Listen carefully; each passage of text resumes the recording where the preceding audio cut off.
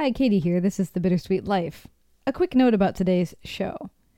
This show is an interview with Sam Webster. He's the host of Fool's Paradise podcast, and he interviewed me while I was in Rome, and I interviewed him on the same day. And in keeping with that, we've decided to release our episodes at the same time.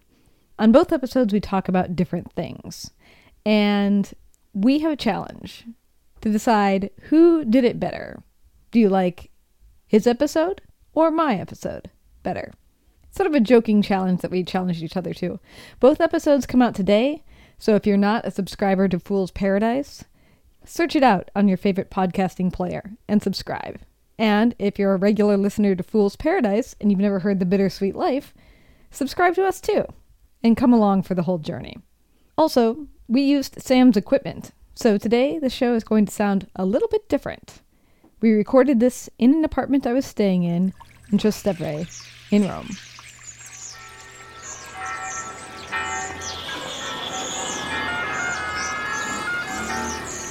Welcome to Rome. This is The Bittersweet Life with Katie Sewell and Tiffany Parks. Hello, this is The Bittersweet Life. I'm Katie Sewell. Tiffany is away this week, although she was planning on being here, but childcare issues, But that's okay, because I have a guest here with me, Samuel Webster. He is an artist, first and foremost, writer, a photographer. I think of you as a podcaster, but that's because that's how I was introduced to you. Thank you for coming, for one. You're welcome. Where are you from? First, let's just start that, and maybe you should define yourself a little better than me just saying you're an artist, a writer, a photographer. It just makes you seem like you're everything and maybe nothing at all. Well, this is a worry that I have. You're not wrong when you say, to me, he's a podcaster, because this is the issue I already had. I used to get even upset about it because I studied for a long time to be a writer. I have 3 degrees all in writing. And so I would get angry when people are like, he's a photographer. I'm pretty good at that other thing that I do. Yeah. But then I would get angry when people would say, he's a writer, but he also does photography. It's like, no, I think I'm good at that too. Recently, I started just saying artist, which still gets people looking at you funny and saying, it's a bit pretentious. But I had to do it because yesterday I'm finishing a sculpture, which is a mask, which is 3 times the size of my head, which I wear during a concert/theatre performance in which I'm the bass player, musical director, main character, writer, and organizer. There are other people in this. It's not just a one-man show either. It's not a one-man show, but it's definitely about me saying, I've got this idea, and them standing behind it, and then them saying, we don't know what he's going to do, but it'll work out. Mm-hmm. So I turn up and say, by the way, I've built a mask. Because they didn't know. It was 6 months into the band. I've built a mask. I've bought a walking stick, and I'm going to come on stage and talk about this stuff. And they said, okay. They were really good about it. I guess they knew me, but they were good about it. And so when my days change like that, tomorrow I go to Barcelona to shoot photography for a week, to, writing and then podcasting. It was stress trying to say, I'm a writer. And it seemed, people say artist is pretentious. And I know why, because it's almost like taking credit for something without defining what it is. And it's almost like saying me and Michelangelo, Mm-hmm. And I get that, and I hate that, but it's kind of like that. But the opposite is worse for me, because I have to say, I'm a writer and a photographer and a musician, and either it sounds like I don't have a job, which I don't have a job. Well, that is my job, but I don't technically have an employer. Or it sounds like I'm trying to point out that I'm good at multiple things. And so I don't like that either. Mm-hmm. So let's say I'm an artist. But not the pretentious kind. Only when I need to be.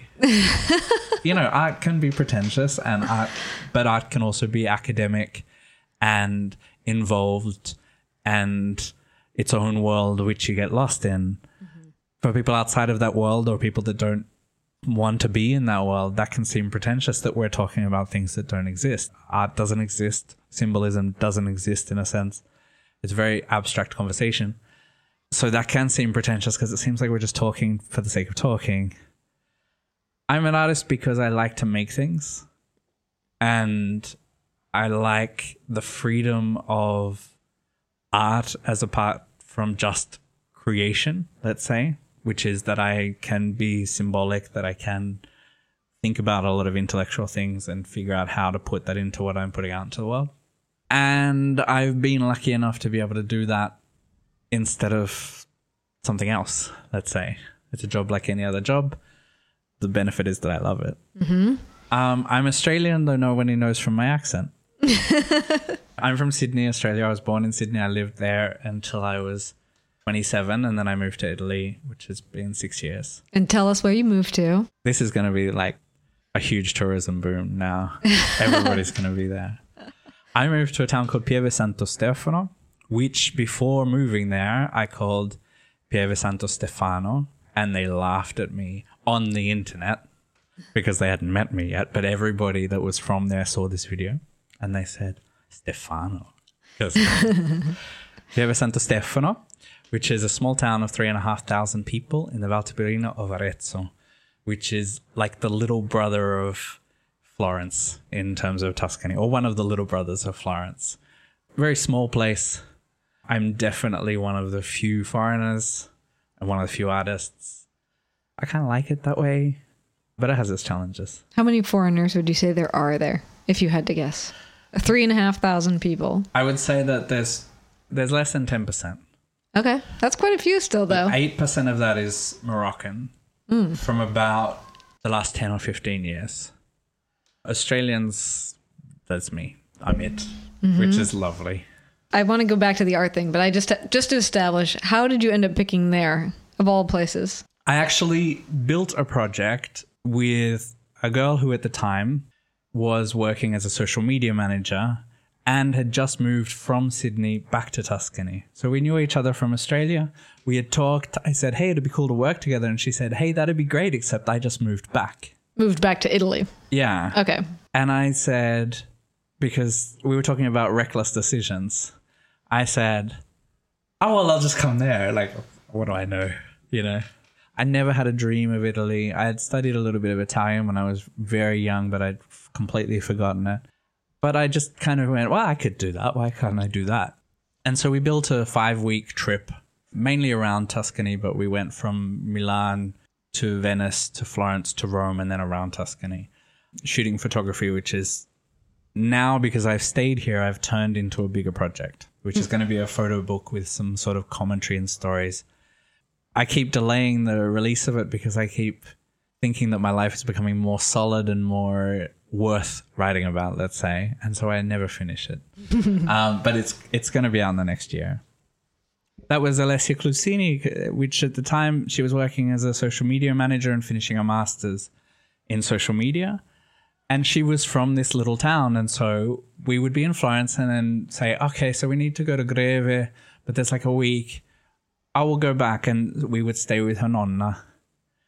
So then by being there, I kind of met her friends and then met musicians, you know, which was a big step. I just kind of made friends, not a lot, but enough that it felt like more my place than anywhere else. Mm-hmm. And then I went back home and felt very out of sorts. When we were talking earlier about that idea of being away, for me, it was coming back and realizing that Australia wasn't for me at that point. So I said, well, I could try Italy again. Someone had offered me a little bit of work. I said, I'll try Italy. I'll go back to that little town in a little apartment and we'll see. And that was the first of many 3-month periods, which was like, I'll try it for 3 months and we'll see how it goes. And 6 now it's years my later. town, you know. Now it's the town that I know best, where I'm well known, not because I'm good at anything, but just because I'm new and different, and there aren't enough people that that you need to be famous, you know? Right. If you're the only Australian, you're by default famous. Exactly. So there you go. Who is this person who speaks with this funny accent? Yeah. Which has actually changed in the last 5 years as well. Like my Australian accent has become more American and slightly English, and it's completely changed because I spend my day speaking Italian. Now we're going really far afield. See, this is what we warned about on your podcast, which, by the way, is called Fool's Paradise. Thank you. First plug of the show. First plug. I'm hoping for many. Yes. I also appeared on his podcast, and we were talking about how we stick to a theme on this show oftentimes. And now I'm just going all over the map with you. But you've taken my method. I know. You said I'm just going to wing it. Yes. But, okay, before I circle back to what I wanted to ask you, though, would you say that the Italians... I feel like my job is to derail you. Yeah, you can try. Would you say that the Italians think that you have some sort of an Australian/English accent in the way that you speak Italian? Is that too heady to even know? They know that I have an accent. Okay. I don't think anybody knows what this chain accent is. And I'm a terrible example of it. You think people in Italy don't know the Australian accent? You know, what I've noticed is that even when I hear other foreigners speak, unless they have a really, really strong accent and a really bad pronunciation, I don't really tell the difference between English Italian and American Italian necessarily, unless they have a really strong English or American accent. I kind of just have a foreigner Italian radar, and that's it. And I kind of feel like when it's your own language, you know, like the Italians will say, oh yeah, that's the Roman accent or the Tuscan accent, which is something that I'm kind of cluing into now that I speak Italian. I think we have that idea of different accents more, and I think they probably just think it's more English than American. I don't know if it's the benefit. I actually don't know, but I don't have a very strong Australian accent. It's definitely not English, it's not American, but it's not the typical Australian accent. And so I'd say it's harder to pick as well, especially if I'm speaking a second language on top. True. Do you want to give us a line or two in Italian just so we can hear what you sound like? Oh, I really don't. Come on. The problem with speaking two languages. We've been speaking now for over an hour in English, and so I'm fine. But yesterday, after just waking up, I had to speak to some English people. For goodness sake, you're so pretentious. I know. Just kidding. I know, but it was kind of, I was like, and I couldn't remember the word for exhibition. Mm-hmm. I said expedition, and I'm like, that's not right. Tiffany and I joke about this all the time because she's been here for 13 years and she speaks Italian the majority of the time. And so whenever we're recording, she'll often say, I cut it out sometimes because she'll say, well, hang on, I know this word, 1 second. And she'll say, times. Well, what is it? What is it? And I'll say, I don't know what you're trying to say. You know, I'll come up with it. Give me some clues. I'm doing better now that we've been speaking an hour. Yeah. So when you ask me to speak Italian, I actually completely blank out. You're now in English speaking mode. Yeah, and it really is that for me. So if you ask me to speak English, most of the time I have a really tough time for the first 5 or 10 minutes. Mm-hmm. Even though I write a lot in English to friends and things, having a long discussion and actually speaking it is difficult. Plus, I don't want anybody to know how bad my Italian is. You don't want... I get by. I wouldn't say that I have an amazing Italian accent or that you wouldn't know that I'm from somewhere else. I'm definitely from somewhere else. Sam, on this show, nobody is worse at Italian than me. So going back, though, to the fact that you are... I admire your structure. That you're an artist type. That you are an artist. That's how you make your living. The artist type I like. Yes. I mean, I'm an artist type, too. I come from a journalism background, but I always came at it from the view of an artist, not so much a journalist. Mm-hmm. It's a difference between me and some of my colleagues. But... you said that you got 3 writing degrees. Mm-hmm. I have a writing degree also. Mm-hmm. As you diversify into all these different art forms that you're in, does the writing weigh on you heavier? Heavier in which sense? Well, I guess I'm thinking of it for me. In this particular show, for instance, if we quickly define who is Tiffany, who is Katie. Mm-hmm. Katie is a radio producer. Tiffany is a writer. Okay. Katie has a writing degree and is a writer. Right. But Tiffany... makes her living writing, and I tend to make my living doing radio and writing. Okay. But the writing weighs on me heavier, and when I don't do it for long extended periods of time, which I don't, I feel bad about it. Or I feel like I should be doing it. Do you know what I mean? Yeah. Whereas radio comes automatically. So I'm just asking, is the writer in you sometimes, if you're going for a week-long trip in Barcelona to take pictures, Is the writer in you being like, excuse me, hello, we're supposed to be doing this? And in a sense, yeah. Like one of the things I had to stop writing poetry as much as I did when I came to Italy because I had no way to do it in Italian. And so it really got minimized and I was kind of disappointed with that, which is why I actually, at the end of 2014, I self-published a bunch of poems that I hadn't put out in any other way to remind myself, oh, you are this thing. Even the editing process of them was kind of reminding myself. Does it weigh on me? It weighs on me because I know I'm a good writer. And I actually think I'm not nearly as good as expressing myself speaking as I am writing, but I think I'm okay at putting a phrase together. Even now that my Italian is getting better, I still feel nowhere near as capable, not in speaking, but in expressing beautiful things in a beautiful way. That weighs on me because it's like all that work, and then I live my days.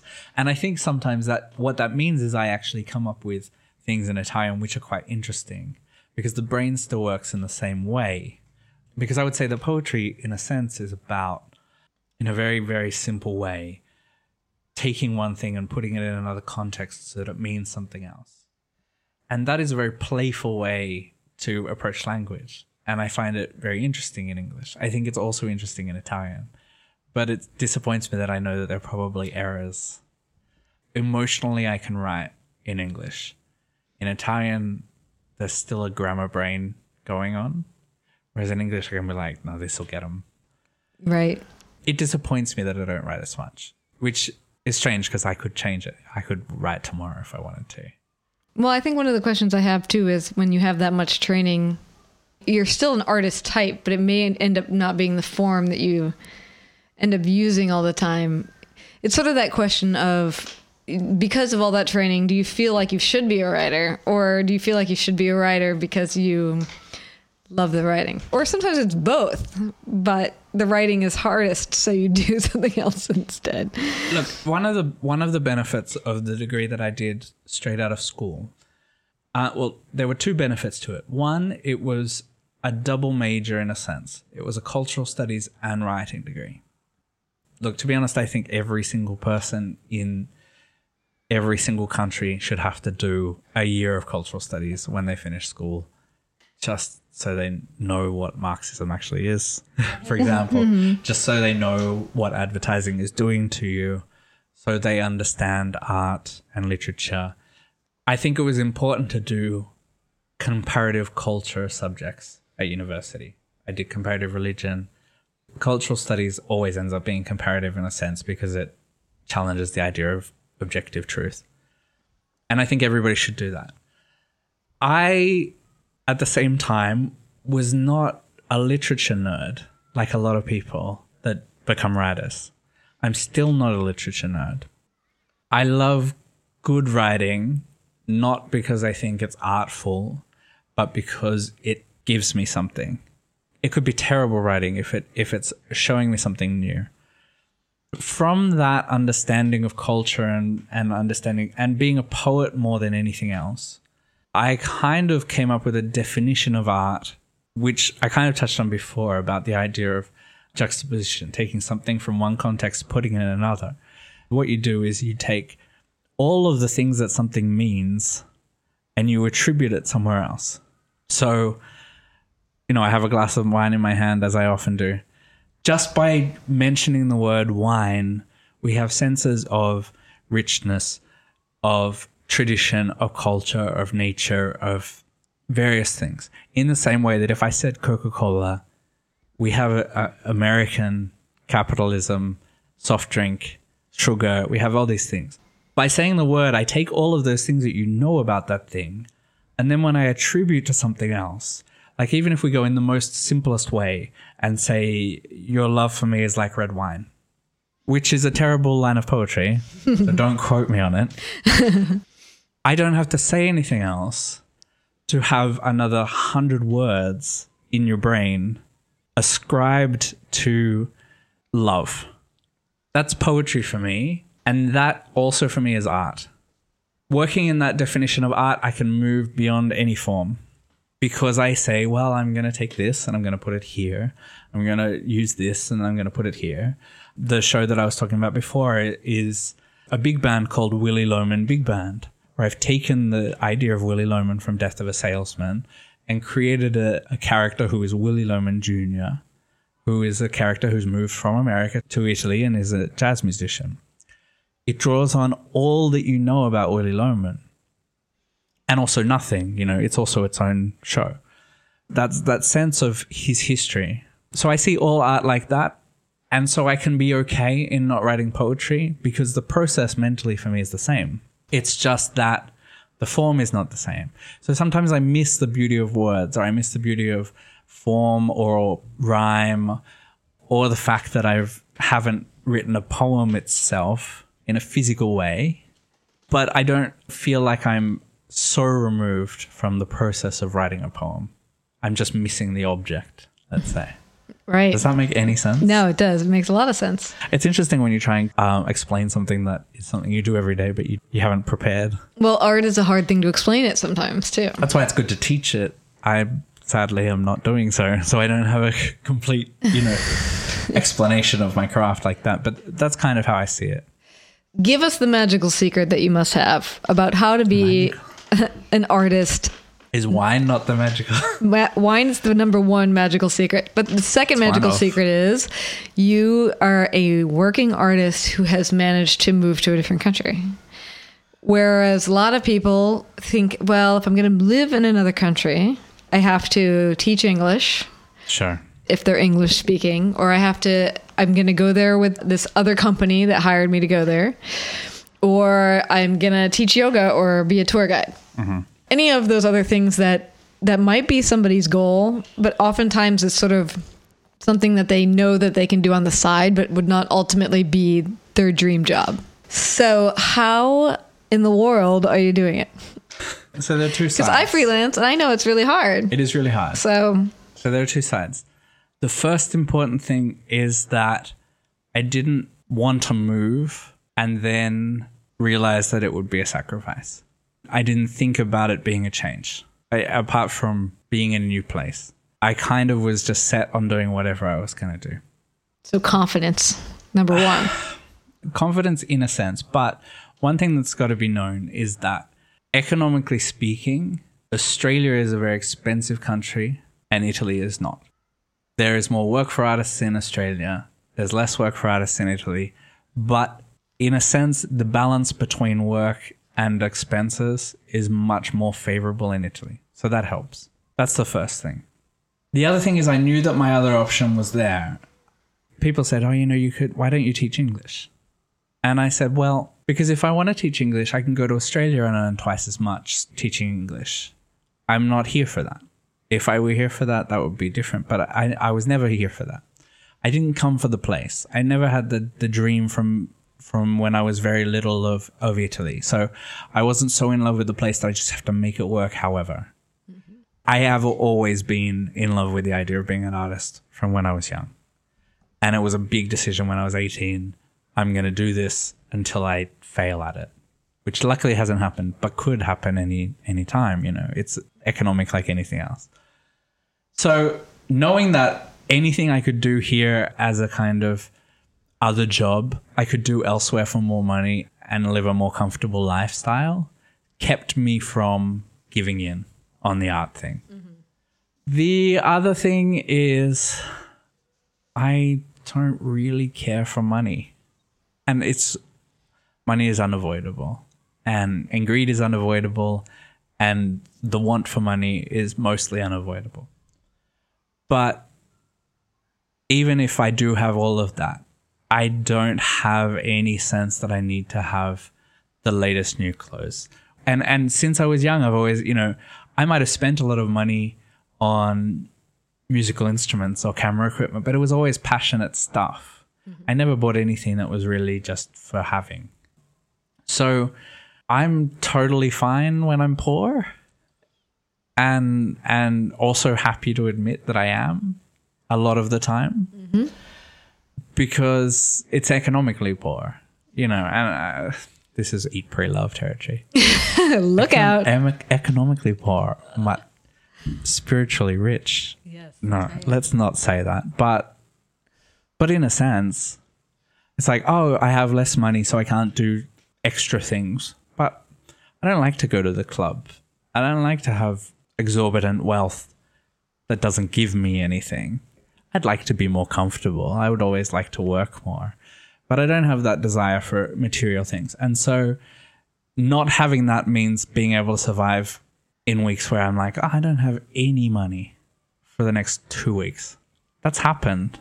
Mm-hmm. I now have at least 2 weeks worth of pasta in every house that I live in because it could happen again. It hasn't happened for a couple of years now, but knowing that I could live on pasta for 2 weeks, I've done that. I've lived on pasta for 2 weeks. It doesn't hurt me like it probably should, Mm-hmm. you know? But that kind of lets it keep going. Yeah. When I build something new, a new exhibition, or to be very practical, we were talking about building the mask for this show. I, at some point, will make the money back on the money but I'm putting a lot of money into it because I want to and hoping. Right.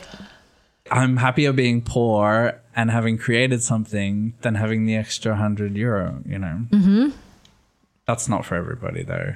And it's certainly not for anybody that has to move with a family or even in a couple. I think if I had a wife, it's a lot harder to say, oh, it's fine, we're going to be poor, but I made this thing.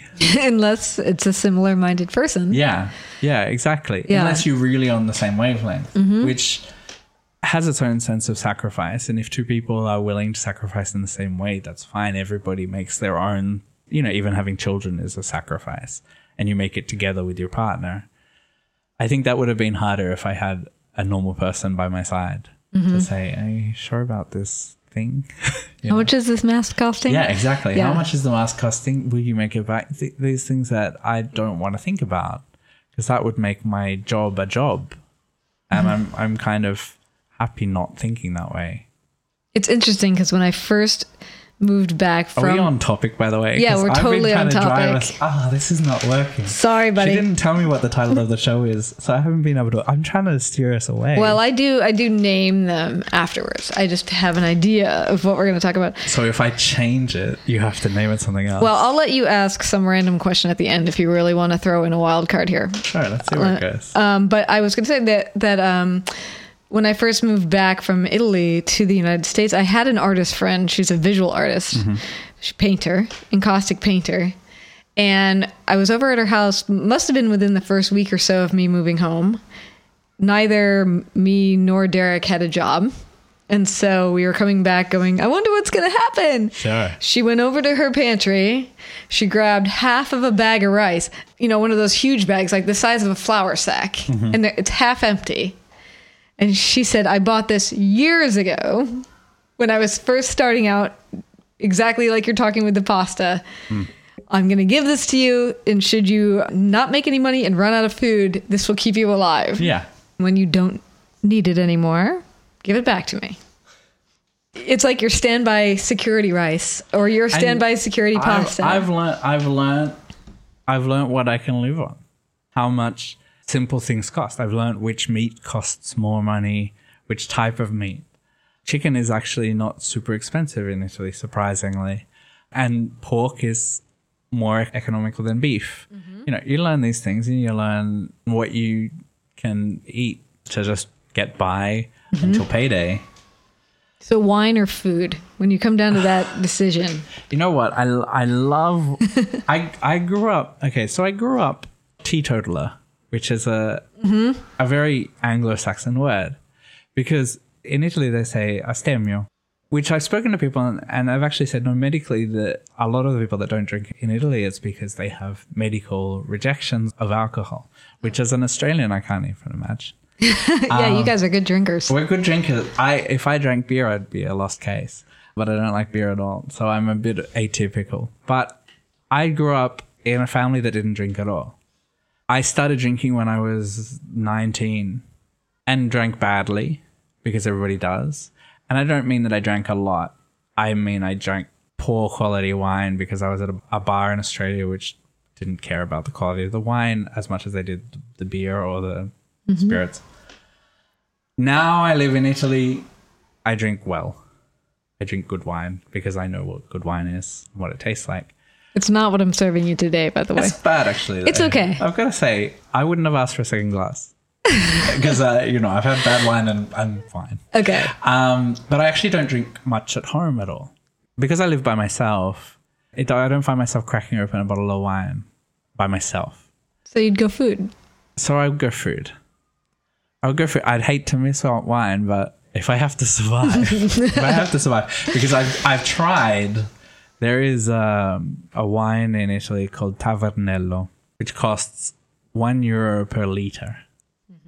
And I tried it because I thought, well, that would be amazing. If worst comes to worst, don't drink Tavernello. I couldn't even drink a glass. It's not even like boxed wine. It's worse. It's not drinkable. Someone must drink it, but I can't drink it. Yeah. So I'm happier without wine. Even if I want wine, then pour wine. Just to end, and then I'll let you derail. For people that have listened to my episode, I just want to point something out. Okay. So Katie has a list of questions in. No, they're just. She has. They're notes. just words. You have something. Well, most of it's your title. I had wine during my episode, and that was it. So if you've listened to both and you think that was a really well-structured conversation and he's talking intelligently and at length about stuff, just remember that I was winging it. Yeah, that's true. Well, mainly... This is the main difference between our shows, I think, is that you're really...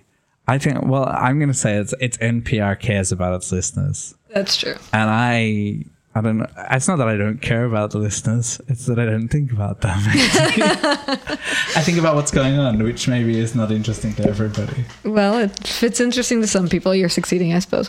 Okay, so I saw an article that you wrote online about the importance of being paid as a freelancer, because this is a thing that always happens with freelancers is they get asked to do stuff for less money. Yeah. It's really hard to know what you should charge. And there's always that question about, should I be doing it for free because I need to make connections?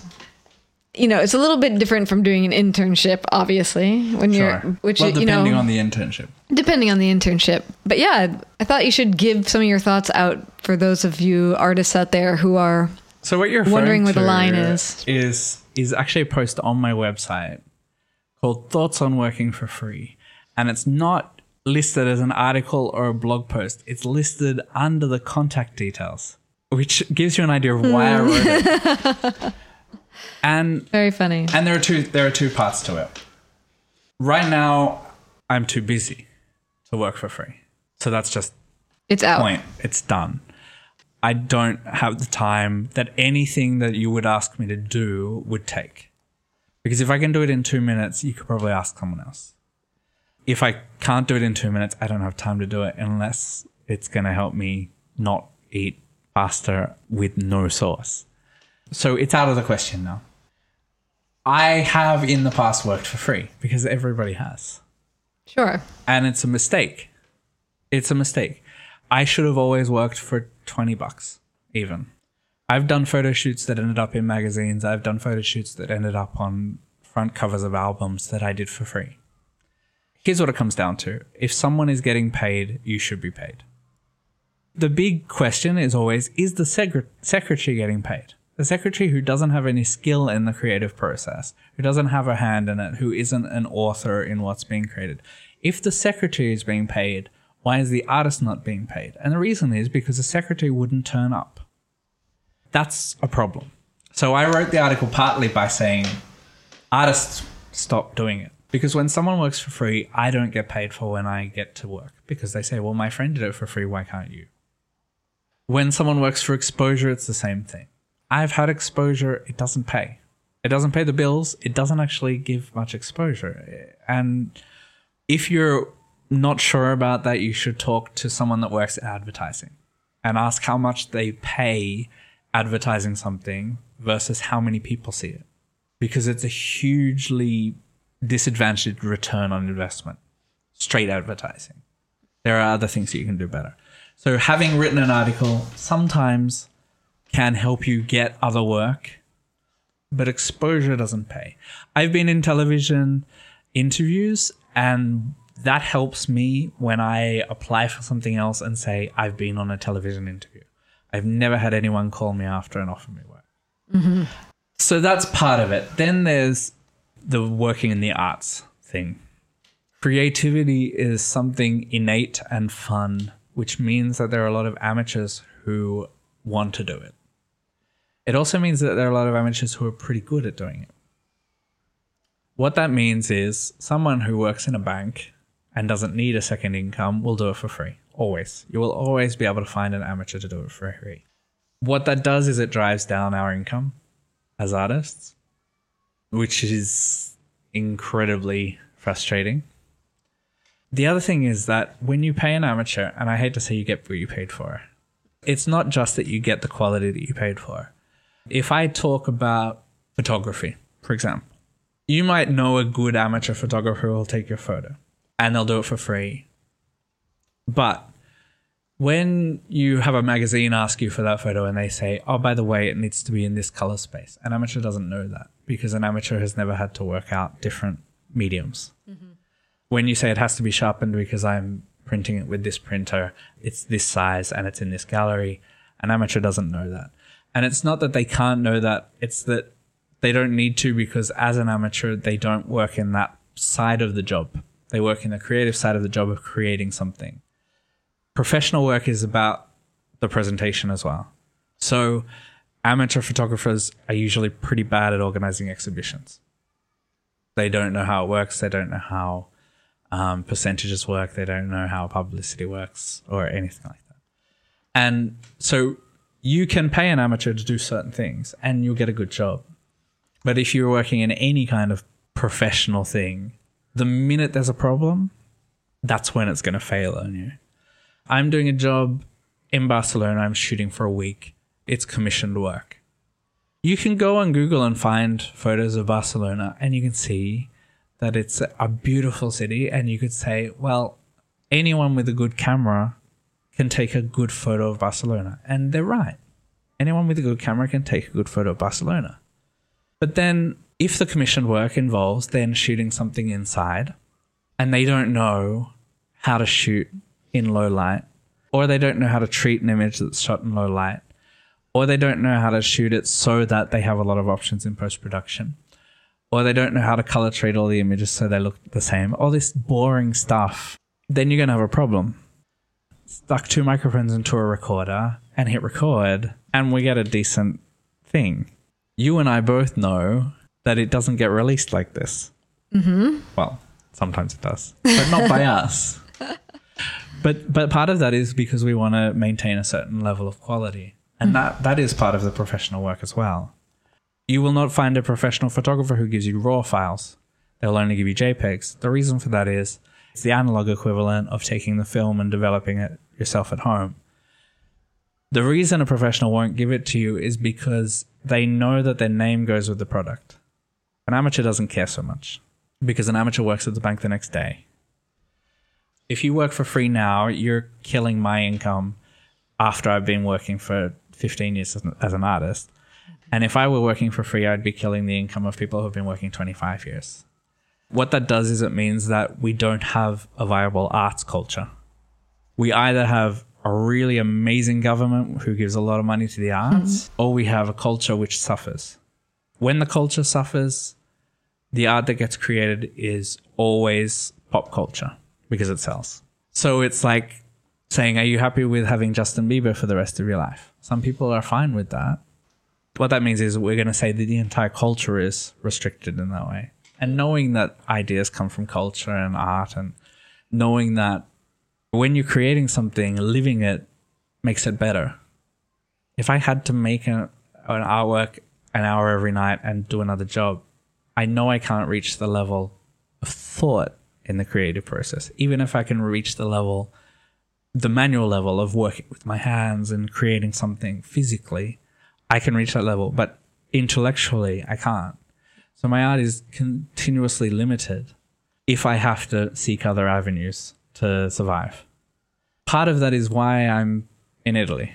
I'm also happy with the frugal minimalist lifestyle because the other option is a severely limited output that I wouldn't be proud of, and I'd rather not create than be not proud of what I'm creating, which is egotistical.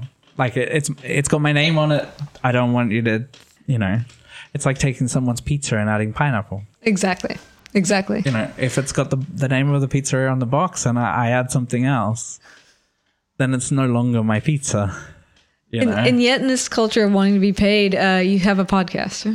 Yeah, I don't know what the podcast is. It is the hardest, but no, it's probably not the hardest, but it's one of the hard ones to get paid for. It's extraordinary. You know what? The podcast, my life has been a series of adding mediums to what I do because I find mediums that I'm not being paid for more interesting, more entertaining, more relaxing, let's say, because art for me is fun, right? Which is why I love my job. The podcast has kind of been because I started doing, music I won't be paid for. And then you create a professional show and a thing and you're like, now I'm a musician. And it's really that because like we were talking about to come full circle, I'm doing that structuring thing that you do. Very nice. It's not good. No, it's great. It's great for you. Coming back to that title idea, when I was just a writer, everything else was fun. And I didn't need money. And part of that is why I worked for free at the beginning. I didn't think about taking money as a photographer because I was a poet. Well, why would I take money as a photographer? Until I was as good at photography as I was at poetry. And so I was like, well, if someone's offering money, I'm going to take the money. Sculpture and painting and film, and they just keep getting added. And I do them for fun until I'm good enough. And then someone offers to pay for it. And I go, damn, I've got to learn something else now. And the latest one is podcasting. I only do it for my own curiosity. And because I like storytelling and I like people to hear the things that I think are interesting. Because we're about to close up and I'm going to have to say subscribe and rate and all that stuff. Oh, yeah. Nobody likes it. Part of me is saying, I don't care if anybody subscribes, because it's the enjoyment of it. Yeah. You would be doing it anyway. Game, but I'd be happy if you subscribe. So we will say Samuel Webster is an artist. I'm not going to define you past that, but his podcast is called Fool's Paradise. Which if you subscribe to right now, you might actually hear me on it. Definitely will. Yeah. So thank you so much for coming to my apartment here in Rome. You're welcome. As you pass through for 12 hours total on your way to Barcelona. Yeah, in fact, about that. Did you want to ask me a question that derails us? No, we should just end. That derails We'll just end. I want you to mention here the name of the pizza place. Oh, so people that came from the other episode can be like, he did tell us. But everybody listening here knows the name of the pizza place. On Fool's Paradise, I was not giving away the name of my favorite pizza place, but I'll pause here briefly so all of you at home in your heads can fill it in. It's Dar Poeta. Okay. Order the Super Bufala. Intrastevere. Or Super Bufala or the Lingua de Foco if you're a meat eater. Okay. And we'll leave it there. Thank you for coming. You're welcome. And until next time, this is The Bittersweet Life. I'm Katie Sewell. Thanks also to the listeners who've donated to keep this show going. We can't do it without you. If you haven't yet, visit thebittersweetlife.net and click the donate button. Any amount donated will be rewarded with a handwritten thank you note and our huge thanks.